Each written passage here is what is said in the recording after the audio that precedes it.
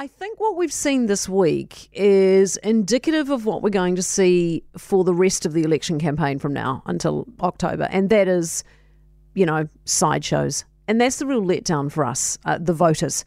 Because I think we're being done a disservice, not only by the politicians themselves, but also by the media covering them. What this country urgently needs is the basics. Roads fixed, hospitals functioning again, schools with students attending and passing, and crime sorted out. What we don't need is the sideshow on bilingual road signs, who gets a free prescription and who doesn't, who's dog whistling and who isn't. I feel like we deserve better. I also think we've got to stop this collective attack on anyone who dare question anything to do with Māori culture or te reo. It is not racist to say that you don't think bilingual road signs are a priority right now. To question the government's desire for this and then be deemed racist and a dog whistler when you do, that's pathetic.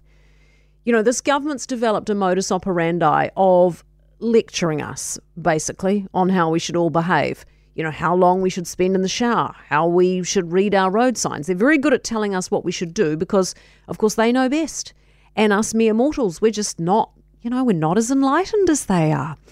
These are fringe issues at a time when we, as a country, are facing far more serious ones. Crime, for a start, looks like it'll be kicked to touch till after the election. I mean, there are very few, if you think about it, very few sitting days left for the government to actually enact much. And that should worry all of us, because what it means is that what we currently have is it. If you were hoping for more or better or different between now and October, you're probably going to be disappointed. Don't get me wrong, they'll announce stuff. They'll announce stuff till the cows come home. They'll be announcing left, right and centre. They just won't be able to do anything about it. But the pettiness of politics in election year is such a turn-off, don't you reckon? I mean, doesn't the name-calling and the descending into sideshows just put voters off?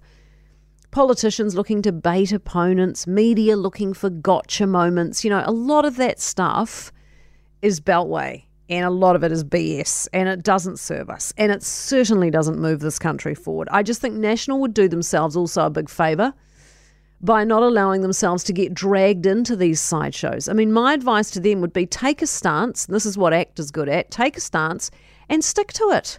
Believe in your policies, your pledges and your platitudes, and stick to them. People don't like uncertainty.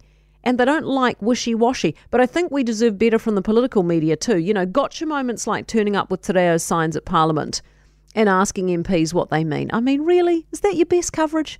I noticed this week, Jenna Lynch, I think she's their senior political reporter on News Hub. She wandered around with te reo signs asking MPs in Parliament what they meant. And she went up to Chris Hipkins and said, what does waka kotahi mean? And he knew it was New Zealand Transport, but then he couldn't translate. She wanted him to translate exactly what waka kotahi means. He served it right back at her and he said, well, what does te papa mean? And she, of course, couldn't answer because she didn't know. Is this the best political news coverage we can get, or is this school playground rubbish? My husband described this country this week as weary, angry and punch drunk. And I think that's so true. But we need to sober up between now and October or we're in real trouble. Hawkesby. Let me know your thoughts. For more from Early Edition with Kate Hawkesby, listen live to News Talk ZB from 5 a.m. weekdays or follow the podcast on iHeartRadio.